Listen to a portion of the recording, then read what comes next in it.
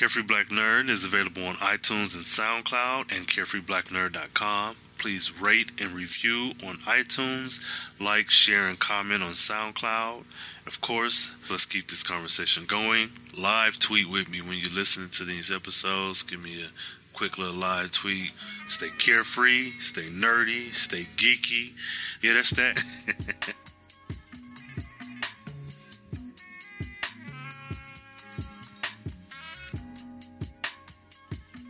Welcome to the Carefree Black Nerd Podcast, a weekly conversation about representation and the black and brown experience and how it's shown through comics and related media. I am your host, Rain Coleman, and this issue covers Elisa Tagger, codenamed Cypher. First and foremost, guys, thank you so much for being patient with me. I know I was off for a month. Going for a month now, I'm back with the jump off. I just needed to take in some inventory, do some self-care, and kind of relax. I've been pumping on all cylinders for quite some time with show up to like 5 shows a week, so I needed to relax. So thanks for that. And so diving right into this episode, or issue rather. Now, Elisa Tagger, she is a mutant in Marvel Comics. And she's on the Earth 616. This is the main continuity. She was created by screenwriter, producer, novelist, and comic book writer Mark Guggenheim and artist Ralpha, and I'm going to butcher this name, Saradovo. Okay. I think that's right. Now, Tagger first appeared in Young X-Men, issue number 8. This is back in November of 2018. However, references to her character began way back in Young X-Men, issue number 3. And even with that, there's a lot going on. So we're going to get into this. We're going to break down this powerful black woman. Now, these were, let me see, her character, she was initially written to be referenced to the deceased new mutant character, Cypher. Now, this Cypher, for those of you who don't know, was a male, and his name was spelled with an Y, C-Y-P-H-E-R, whereas hers is spelled with an I, C-I-P-H-E-R. The references included Grant Morrison's 2001 run on New X-Men, and Josh Whedon's 2004 run on Astonishing X-Men. There, Elisa became a featured member of the series Young X-Men, and after that series ended, she appeared in Uncanny X-Men and Wolverine and the X-Men as a student in the cast. Yeah, so Elisa has a lot going on, and I'm opinionated when it comes to these characters, and she's one who I have quite a few about. Her run, as far as I've seen, has been a bit limited, but we'll address that as well. Now, Cypher has had many bases of operations, from the Jean Grey School for Higher Learning to the Salem Center to Westchester County, New York Utopia, San Francisco Bay, California, Grace Cathedral, Graymalkin Industries, Marin Highlands, and San Francisco proper, and the Danger Cave. Now, when Elisa was created, I was on my kind of long hiatus from comics, so I'm not that familiar with her. I was maybe a few years away from getting back into the comic book scene of it all at this time, and I think I mentioned this probably way back in my first couple episodes on season 1, or at the very least the pool, where I was away from comics for so long. I got back into them, and things had changed so drastically. It was interesting getting my feet wet again, getting back into this wonderful industry. And there's a lot of characters like Cypher that I still have yet to uncover. Since that time, more characters have been created as well. We know about Decimation and all that other stuff. But I'll say all this to say that you miss a little, you miss a lot. You miss a lot, you miss a whole lot. And Cypher is one of those characters that kind of came and went. And I'm so surprised, especially with the push for diversity and inclusion within comics, where it's not just the old boys club. Cypher seems like a character who you would want to capitalize on. But, you know, I digress. Now, to give you a visual, Elisa Tagger, she is a black woman. They have her listed about 5'6", 5'7", 120 pounds. She's dark brown skin with long locks that hang about to the middle of her back. But you know, when different artists get a hold of different characters, it could vary. It could be at a shoulder length. It could be down your back. It could be, hell, with the extreme exaggeration of comments, it could be way down to her ankle. A few pictures I've seen of her seem to be like Medusa level hair, just locks. And I'm just like, man, who is redoing these fucking 10 feet locks in this woman's head? But yeah, so Elisa Tagger Cypher. Let's get into her powers and abilities. Now, Cypher possesses the ability to pass through solid matter. She does this by passing her atoms through the spaces between the atoms of the object which she is moving through. I'll say that again for those of you in the back. She passes her atoms through the spaces between the atoms of the object that she's moving through. Now, in this way, she and the object that she is passing through, they temporarily merge without actually interacting. And she comes out of it with both things, her and the object, being unharmed. This process is called phasing. This is very similar to Catherine Kitty Pryde, aka Shadowcat of the X-Men. This is very similar to her power set. Now, Cypher emits a bioelectrical charge through people when she passes through them, which kind of makes the first comment kind of a lie, because you can't go through something unharmed but also leave an electrical charge. However minor it may be, it's still evidence that you were there. So I don't know. That's a bit shady right there. I don't know. But yeah. So I think that alone, we're not even done with her powers, but that alone is something that, much like the Luke Cage being this big black man who cannot be shot, who's bulletproof, it's like this black woman who cannot be touched. Like, I go back to my mind immediately went to Don't Touch My Hair. Shout out to Solange. Don't touch my hair. No, but just that black women are, oh God, the most disrespected sect of people on the planet. And to have this autonomy or this ability to kind of disassociate with physical reality, and not even physical, even psychological and all, like, this gets to like telepathy and all that. We'll discuss that in a few.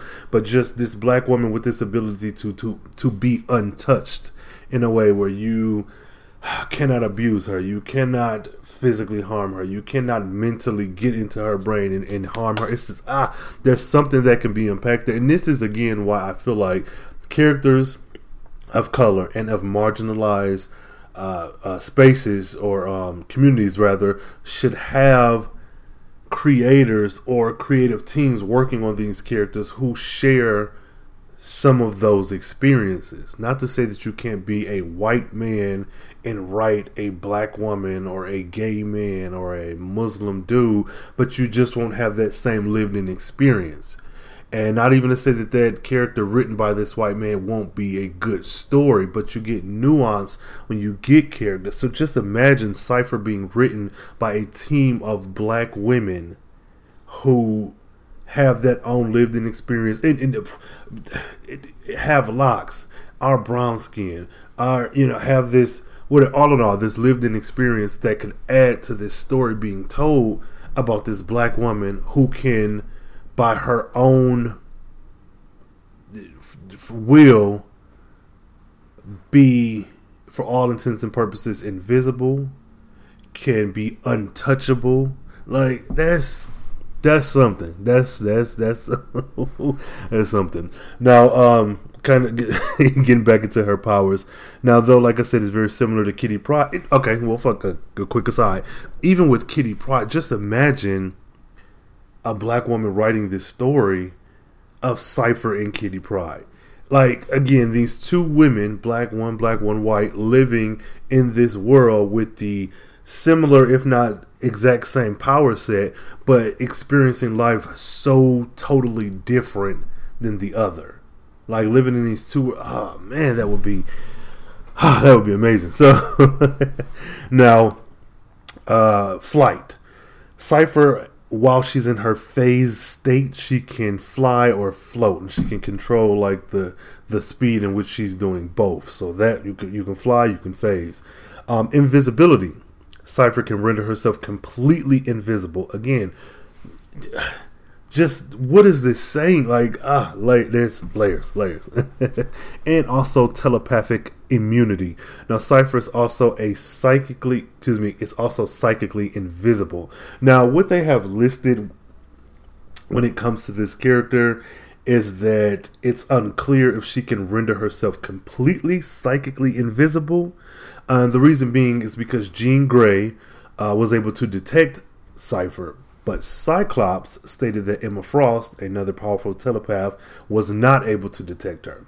Now, when it comes to these, it's not necessarily splitting hairs, but we're dealing with comics, which is a fiction that is handled by different creators, so things can change, get retconned, and moved around. But dealing just with that one piece of Cypher's ability and the relation to Jean and Emma, that's also something that can be kind of unpacked there. The fact that this black woman's ability and her power set is not only hers alone, but it's also, what am I trying to say? This black woman's power set is a benchmark that advances the plot for two other white women. So, and I'm gonna repeat this with the describing her telepathic immunity, and let me know in the comments. Comment down. This should be up on the YouTube channel. Comment down there and comment on SoundCloud and tweet me using the hashtag CBNPod and let me know your thoughts. Cypher is able to become psychically invisible. Jean Grey was able to see her, but Emma Frost was not. Now, what they go on to say is that it's not clear if Cypher was using her powers when Jean found her. So if she wasn't using her powers, then of course she could be found. Or that because Jean has been imbued with the Phoenix Force forever and a day, her powers were enhanced that allowed her to see what Emma could not. Like there's something there. And if you can unpack that, please let me know. Now, another part of her power is inaudibility. Now, this is something that I don't believe Kitty Pryde has as an ability, and I only bring her up because they are so similar with their main power sets. Now, with Cypher, rendering herself completely silent, or she can allow herself to only be heard by certain people, which is so cool. Like, just think of the implications of that power. You have so many times that there are psychic and telepathic individuals who link everyone together, and they all share this, like, silent communication in their mind, and is still able to be seen on the page for the reader, but in the world of the comic, it's completely silent. Whereas Cypher's ability, though it isn't telepathic, or it may be like latent in nature telepathic, but she's able to cancel out. So just think, in the middle of a battle, a gigantic battle. For those of you who see Endgame, think of that battle. For those of you who are fans of Twilight, think of the big battle in Breaking Dawn Part 2. Any big battle, when you have tons of people on the left, tons of people on the right, and we're going at it. Think of the advantage that you could have with Cypher not involved in the fight, but on the lookout, where she can speak directly to you. Hey, you so-and-so, on to your left. Hey, you so-and-so, to your right. Flip, jump, fly, like she's able to. So she can yell this out, or whisper it, or whatever, and you can hear, but no one else can. Like, that's think of what she could do in sports. If you a gambling person, she could sit right there in the crowd and or what she could do at a casino. Like, I don't know. This is, oh man, she seems very powerful, but I digress. I mean, I stand a powerful queen. Now, also, Cypher was trained in stealth and spying. This is aided by her mutant powers, of course, because she's pretty much the perfect spy.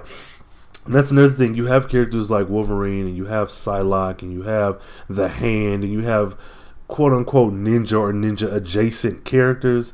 And to think that her natural ability makes her one of the most interesting. Like, I would love to see Cypher Hawkeye, because we know Hawkeye is supposed to be deaf. That's canon. And Daredevil, like, in a story arc together. Like, just imagine Hawkeye, this deaf hero who's a baseline human, Cypher, who is this like woman who can just remove all existence of her, or any evidence of her existence, and then Daredevil, who is blind. Like, man, and then have consultants who are in these communities. Like, man, that okay. I just got myself excited again.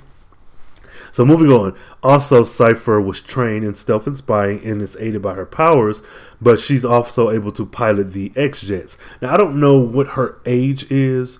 It's mentioned that she was a student and in the academy and whatever else, and we'll get to that as well. So I would imagine that she's in her teens, early 20s. And I say early 20s just because we're not given a lot of information about her. I didn't recall seeing anywhere where there was family mentioned, parental units, siblings, any of that. If you know, tweet me, leave a message in the comments, let me know. But I didn't find anything about, so I imagine that she's of a young adult age. Now, before getting started, because we haven't even started yet, there are a few things that I want to mention that will help in following and understanding Cypher's story. A few events. The first of which is Scarlet Witch reduces the mutant population to 198. So Cypher, of course, was created first appeared in 2009, but created approximately 2008, 2009-ish, end of 8, early 9. So about 2 to 3 years before Cypher's first official appearance, so we'd say approximately 2005, the Scarlet Witch, Magneto's daughter, uses her powers to create a new reality with mutants in charge. After it was revealed that her brother Quicksilver put her up to it, she says, and I quote, "No more mutants," and has most of the Earth's mutant population unpowered, taking the mutant population from a large uncountable amount. Like in the comics, there was no count of every single mutant, because again, with different creators handling different stories, different titles, and different characters, you were able to just create a random mutant. That was just what you were able to do. So there had not been an index, a catalog, a table of contents that had every single mutant listed. So within this, that mutant population went from an uncountable amount down to 198 mutants. This decimation event was called M-Day. Now with this, again, for those of you who've been longtime listeners or just been catching up, you'll remember that M-Day, House of M, is one of the books, the trades, one of the first trades that I read when I got back into comics.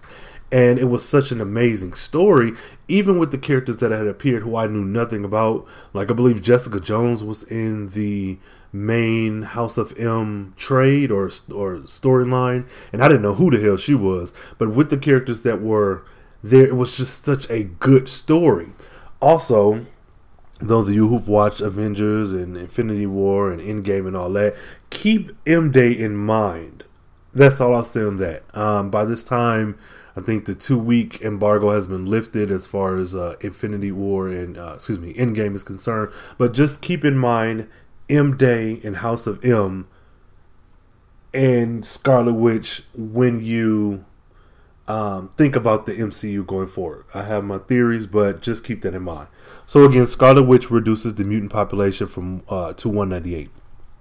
Another event, and this was in 2008 our time, which I'm not sure where that falls on the timeline with Cypher, if it's a bit before. I know it's before as far as publication is concerned, but I'm not sure if it's before, how much before Cypher's first appearance this is. But the next event is Hope is first new mutant born. So a new mutant is born, Hope Summers, which leads to a race to get her from the X-Men, Cable, to Sinister and his team. Cable takes the baby to the future, much like what happened to him way back in, I believe it was the 80s or the 70s. Jeez, forgive me. But when Cable was a baby and he was thrown far in the future just to protect him, it was kind of the same thing. The next thing is not necessarily an event, but a a safe haven, Graymalkin Industries. After the birth of the Messiah child, again, Hope Summers, Bishop, brother to Shard, who I covered back in Season 1, Issue 2 of Carefree Black Nerd, that episode will be listed in the show notes for this one. Bishop betrayed the X-Men and used nanomites to corrupt the One Sentinels. One, O-N-E, the Office of National Emergency. Now, these One Sentinels watched over the X-Men because of the events of M-Day. Because the mutant population was so small and they were targeted, they were actually a minority at that time. Now, after the events of M-Day, the One Sentinels destroyed the home at the Xavier Institute, and after much debate and rescue, a mission of a few AWOL X-Men, Scott Summers, Cyclops, with the financial assistance of Warren Worthington III, who is known as Angel or Archangel, two of the first 5 original X-Men, decided to relocate in San Francisco, where the people and the mayor were more accepting of mutants. Which, again, all of this happened during the time that I was away from comics. So going back and reading about these different kind of happenings got me excited. It's like, okay, I need to get my hands on these issues, because just think the original X-Men were supposed to be a stand-in for racism and discrimination and the civil rights movement, and we know that X-Men have moved away from that in years and moved back and kind of fluctuated back and forth. Mostly they've been a set of conventionally attractive white characters. Now, that's not to say there weren't good stories going on, but they had become less of a direct analog to these issues. This shit right here, nigga, this thing, like, they're exactly what they used to be back in the day. So I need to get my hands on these issues. Like I said before, when I first started the podcast, this is a space for me to discover, uncover, and give out information about different characters of color, but also a way for me to connect to a long lost love, which is comics and nerd culture. And finding different storylines like this gets me so excited, because I'm like, God damn, like, it just sounds great. Like, I need to get my hands on a few of these runs and read these for myself, because it's not enough to go through and research stuff. It's better that I get my hands on a physical copy or a digital copy and see these actions laid out in front of me. Like, spoiled or not, I still want to see the things that happen. Now, Graymalkin Industries first appeared in Astonishing X-Men Volume 3, number 25. That was in September of 2008. And last appeared in Uncanny X-Men issue 532. That was in March of 2011. So again, this is like right months before I got right back into comics. Like, these events happened, and then I picked up, and here we are. Another event is the X-Men relocate to San Francisco. The X-Men are disbanded and reform in a new location in San Francisco. This was about 2009. Also, the X-Men establish Utopia. Cyclops' X-Men build Utopia. This is a refuge home for mutants off the coast of San Francisco. Magneto, who has regained his powers after M-Day, visits Utopia and requests to join the X-Men. Now, I'm going to take a quick little break here, and while I'm doing that, just kind of soak in this information. Let me know, is any of this familiar to you? You comic heads out there who have been reading, like, tell me, where should I start when it comes to kind of catching up on what I lost or these events? Are there certain issues that I need to look at? Are there characters that maybe appeared in them that aren't in the synopsis and the reviews? Like, let me know. And if you're new to comics, like, does this sound like something that's interesting to you? You know, because when you see X-Men, we've seen countless films and animated series and such. Like, does this Utopia and relocate to San Francisco and this decimation of mutants, like, is this some of the things that get you excited about X-Men? Does this feel like the X-Men from when you were a kid? I don't know. Just let me know something. So tweet me, Carefree Blurred, use that hashtag CBNPod, and leave me a message in the comments. And we'll be right back with the history of Cypher.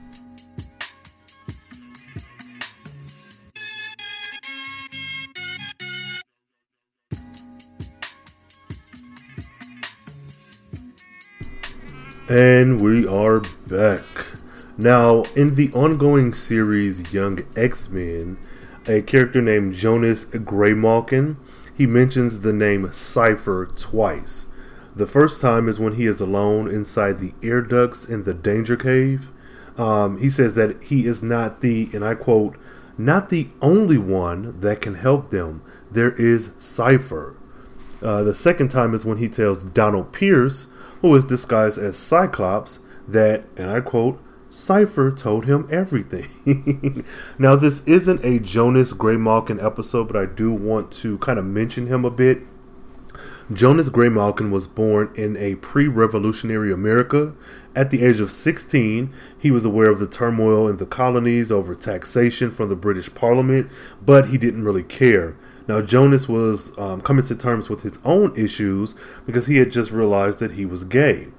Now, one day, while meeting another boy in his family's barn, he was discovered by his father. His father was, of course, a religious man. This man believed that his son is an abomination and a spawn of the devil, beating the shit out of Jonas into an early grave. His father then buried him alive in the nearby woods. Now, this is the part that's kind of, well, not that that wasn't important. This is more important for the story. Graymalkin's death, or being buried alive, triggered his mutant powers, which allowed him to survive for about 200 plus years underground before being unearthed in the modern era. And this is important because, of course, some things that come later on in the story. Another quick aside, fun fact, Graymalkin is a descendant of, or an ancestor of Charles Xavier. Graymalkin is his last name, and I believe it's the name of the street that the Xavier Institute is built on. I'm going to say resided on, built on. Now, Elisa Taggart, God damn it, Elisa, was discovered by Cyclops, Jean Grey, and Zorn. This was back in New X-Men Volume 2. This was during a riot in Mutant Town. Now, Jean, and this is kind of referencing back to what I said before the break about Jean and Emma Frost and discovering Cypher's abilities. Jean was able to detect Elisa's presence, and per Elisa's request, Scott and Jean chose to keep Elisa's presence a secret, giving her the codename Cypher. Now, all of this was made easier simply by nature of Elisa's mutant ability, allowing her to go undetected. Now, another thing I'm thinking is like, man, with this ability, that is a level of isolation or self-inflicted isolation that has to be something behind it, which there is, because it is mentioned that Elisa is running from someone. I think they mention him, they call him he or him. And with the research that I found about this character, I have yet to find out what he or him actually is. A quote from Elisa that is attached to every single article I've read about her is, and I quote, "I like my privacy." Like that's, so again, going back to that self-induced solitude, there's a reason for that, and I would love to see that explored more, because again, I haven't found any history or any kind of confirmation about why she likes her privacy, who this is she's running from, and there may be some out there, I just haven't stumbled upon it. And if so, let me know in the comments or tweet me, Carefree Blurred, use that hashtag CBNPod. Now, during the events of Astonishing X-Men Volume 3, Cypher developed a friendship with Blindfold. Now, Blindfold is another character I won't go too deep into, but she's a character who was born with no eyes and no eye sockets. And I think she has like a precognitive ability, but that's really all you need to know for this lesson. Secretly, Cypher had been communicating with Blindfold. Now, this explained, and for those of you who were reading the books live or have read them since, this conversation and friendship between Cypher and Blindfold kind of explained Blindfold's behavior in that run, because it seemed as if she was talking to herself when she was actually in fact communicating with Cypher. Now, Cypher acted during this time as a spy. Now, the reason why, well, the spy at the Xavier Institute, but one of the events that happened was Beast went on a rampage through the X Mansion, and during that time, Cypher was able to help and protect Blindfold, which is again another I need to get my hands on this run so I can kind of go through it and see this play out for myself. Now, Final Genesis. When Jonas Graymalkin emerged from his would-be grave. Now, remember, Graymalkin was beat by his dad way back in pre-colonial age and buried alive. Now, when he will emerge from his grave under the remains of the Xavier Institute, following that last Sentinel attack that destroyed the school, he was greeted by Cypher. Now, after their meeting, the two of them observed Donald Pierce impersonating Cyclops and training the young X-Men in order to assassinate Sunspot and the Black King of the Hellfire Club. Now, there's a lot going on there, a lot to unpack. Donald Pierce, was the original, I believe, White King of the Hellfire Club way back in the day. There is a lot to unpack that I think I don't want to get into for this lesson because it doesn't directly tie to Cypher herself. It's like things that were happening around her that she though was a part of. It wasn't integral to her as a character.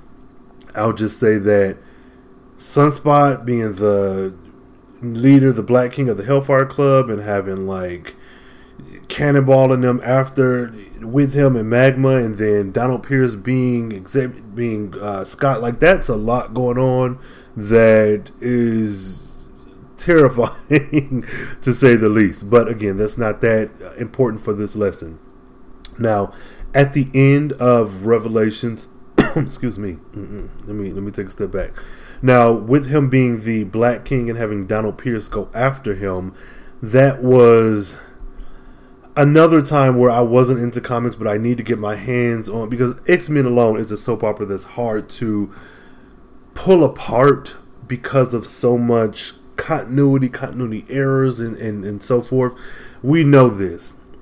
Shout outs to J. Miles Explain the X-Men. They have been doing a phenomenal job for the past few years, taking the storylines and arcs and pulling them apart. But just, there's so much going on. They haven't gotten this far yet in their coverage, but I'll be tuning in when they do. Now, with the attack on the Hellfire Club, so Donald Pierce was impersonating Cyclops and training the new young X-Men. Now, Cypher aided Blindfold and a character named Ink, which again, I won't get into him, but he's a part of the young X-Men, during their capture of Danny Moonstar, who was part of the Hellfire Club ran by Sunspot. Through the Cypher, quote-unquote Cypher, Jonas Graymalkin was told to kill Pierce. Jonas and Cypher freed Magma, who was also part of the Hellfire stuff, and attacked Pierce. Pierce escaped. Now, to stop him, Magma, Graymalkin, Cypher, and a freshly recovered Dust, another character who, I love this character so much, I'm going to get into her one day. They took the remaining X-Jet to New York City to stop the other young X-Men from battling Cannonball and Sunspot at the Hellfire Club. All in all, it was a bunch of shit going on. Now, their X-Jet was destroyed by Cannonball, but after explaining Pierce's deception, the two teams together headed to Pierce's, I believe, subterranean lair.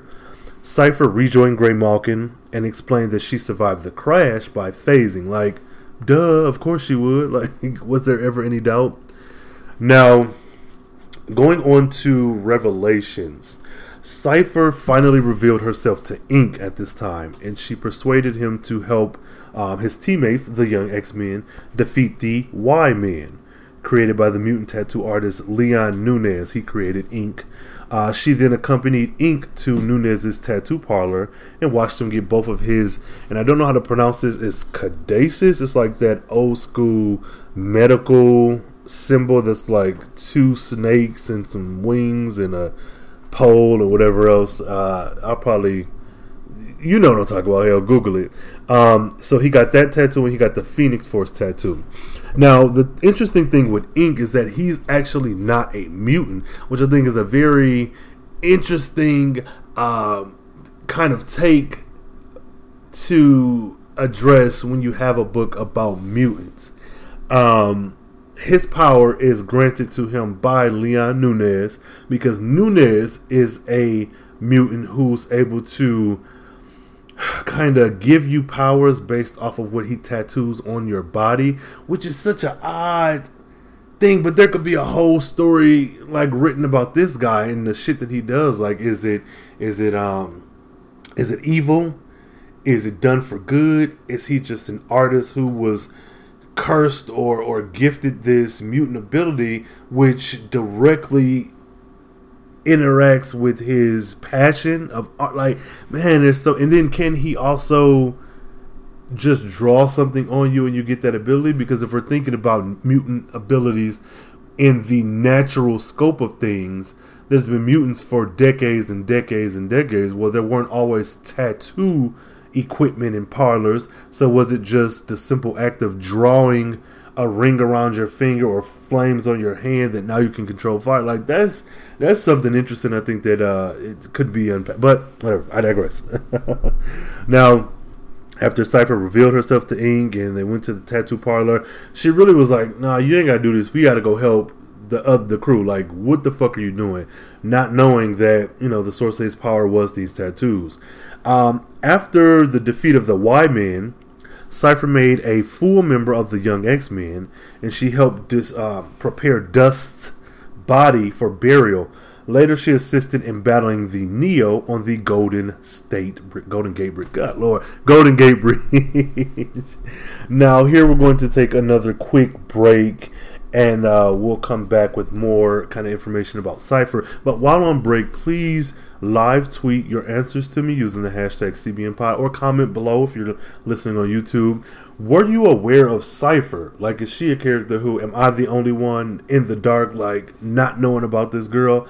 Also, how do you feel about her being around for all these major events but not revealing herself? Like, do you think that her and Scott and Jean betrayed the trust of the team by not letting her presence be known? Because, as a parent, you do things for your children and for your nieces and nephews that they maybe don't understand yet, but that helps them in the long run, especially when you're protecting them. But it's like, you have this team full of kids, and then this one person who we know nothing about who can spy on us, and it doesn't even have to be telepathically. Like, what do you think? Do you think that she was wrong? Do you think that her, Scott, and Jean were wrong?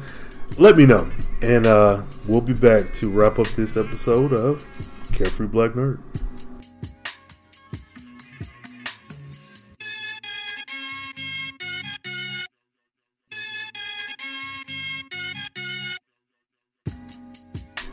And we're back again. Thank you guys for coming back. Now, Utopia. Now, during the San Francisco riots about Proposition X, Cypher was teamed with Colossus and Surge in trying to keep the peace. While the trio scouted the perimeter, the Dark Avengers arrived on the scene. I'm going to stop there because I do want to get into Proposition X. Now, with this, when the majority of the world's remaining mutant population moved to San Francisco, some were excited and others, like the Hellfire Cult, feared what would happen. Now, a guy named Simon Trask and his anti-mutant rights group, the Humanity Now Coalition, tried to capitalize on the fear by performing Proposition X. This was the Mutant Breeding Act ballot initiative, Prop X. Now, this was to legislate mutant reproductive rights, pointing to the massacre in Cooperstown, Alaska, and the first mutant birth since M-Day as precedents. Now, Trask began to gain traction in the California state legislature to muscle Prop X into an emergency ballot vote. Now, if it passed, Proposition X would require all humans who are X gene positive to undergo mandatory chemical birth procedures. What the entire fuck is going on? Like, yeah. What? I'm at a loss for words. Why in the fuck is it? Again, this is why I need to get my hands on this run, because clearly this shit right here, I don't know. Okay. So while Humanity Now began its march on San Francisco, they were met by a peaceful protest of Props X opponents led by Beast, and it composed of both mutants and humans. Now, however, Hellion and several other notorious mutants incited a riot, which, of course, it's always some self-hating motherfuckers that want to get this fucking pick me mentality, but whatever. Now, when the mutant riots broke out in San Francisco, Norman Osborn, director of the National Peacekeeping Organization Hammer, which we're going to get into right now, declared martial law and sent his Avengers and his X-Men in to quell the riots and take down the X-Men, leading to the events of Utopia, which is, so again, I'm going to repeat Utopia for you. Now, during these San Francisco riots, which we just mentioned, about Prop X, Cypher was teamed with Colossus and Surge, trying to keep the peace. While the trio scouted the perimeter, the Dark Avengers arrived, thanks to motherfucking Osborn. Now, Spider-Man, which was Mac Gargan, attacked them, inciting a fight between Colossus and Rockslide, who participated in the riots. Colossus instructed the two girls, to flee as he took on the dangerous villain, which, trash. Now also, Jean Grey School for Higher Learning. Cypher was among the younger X-Men to follow Wolverine when he moved back to Westchester and opened the Jean Grey School for Higher Learning. And here's where we're going to end our discussion on Elisa Tagger, Cypher. We're going to end it here. Now, lastly, before we go anywhere, I want you to let me know who you would like to see play Cypher in a series, or like what creative team would you like to see in control of a limited series or a major series. And I say this because this girl has so much power. She survived M-Day and went through all this shit with all these different motherfuckers. She wants her privacy. She has this immense power and ability, and it's like, what are we doing with her? Yeah, so getting back to that, let me know in the comments or live tweet me, use the hashtag CBNPod. Cypher, like, would you want to see a series on her? Like, after everything that we've gone through and touched on today, is she an interesting enough character to you to warrant a series, be it a limited series, maybe a 6-issue run, a ongoing 12 issues and beyond? And if you do fall on the side of, give her a series, who would you like to see write it? It doesn't have to be a comic book writer. It can be your favorite author, poet, or whatever. But let me know. You might bring up some names that I don't know about that I might want to get into their works. But who would you like to see? Like, what kind of creative team would you like to see handle Cypher? And lastly, if we get some live action, because hell, with the events of Endgame and the MCU going forward and Disney Plus, who knows what we're going to get? Like, we could get any number of things. So with that, if we got a live action series or got her in a series, who would you want to play her? Like, who's a young brown girl with locks, or we can add locks to, but who has the acting ability and the range to give us Cypher? Or do you think there's enough there to be explored? Either way, thank you guys for listening. Again, thank you for being patient on my hiatus. I'm back in full effect. We're gonna try to hit the ground running and finish this year out strong. There are a few things coming down the pipeline that I'm working on, and I'm very excited to share with you guys. So with all this, please be sure to tweet me. Follow me on all social medias, but tweet me. That's one of the most immediate ways to get in touch with me. That's Carefree Blurred. Use that hashtag CBNPod. All other social media sites, Carefree Black Nerd. And email me as well. If you don't want to tweet, you don't want to have it be live, you don't want to do the DM thing, email me, carefreeblacknerd@gmail.com. And let me know, guys. Let me know, what were your thoughts on this episode, some before, if you're listening to this in the future, did you like this? How does this stack up to the most recent episode you listened to? So that's pretty much it. Thanks, guys, again for tuning in.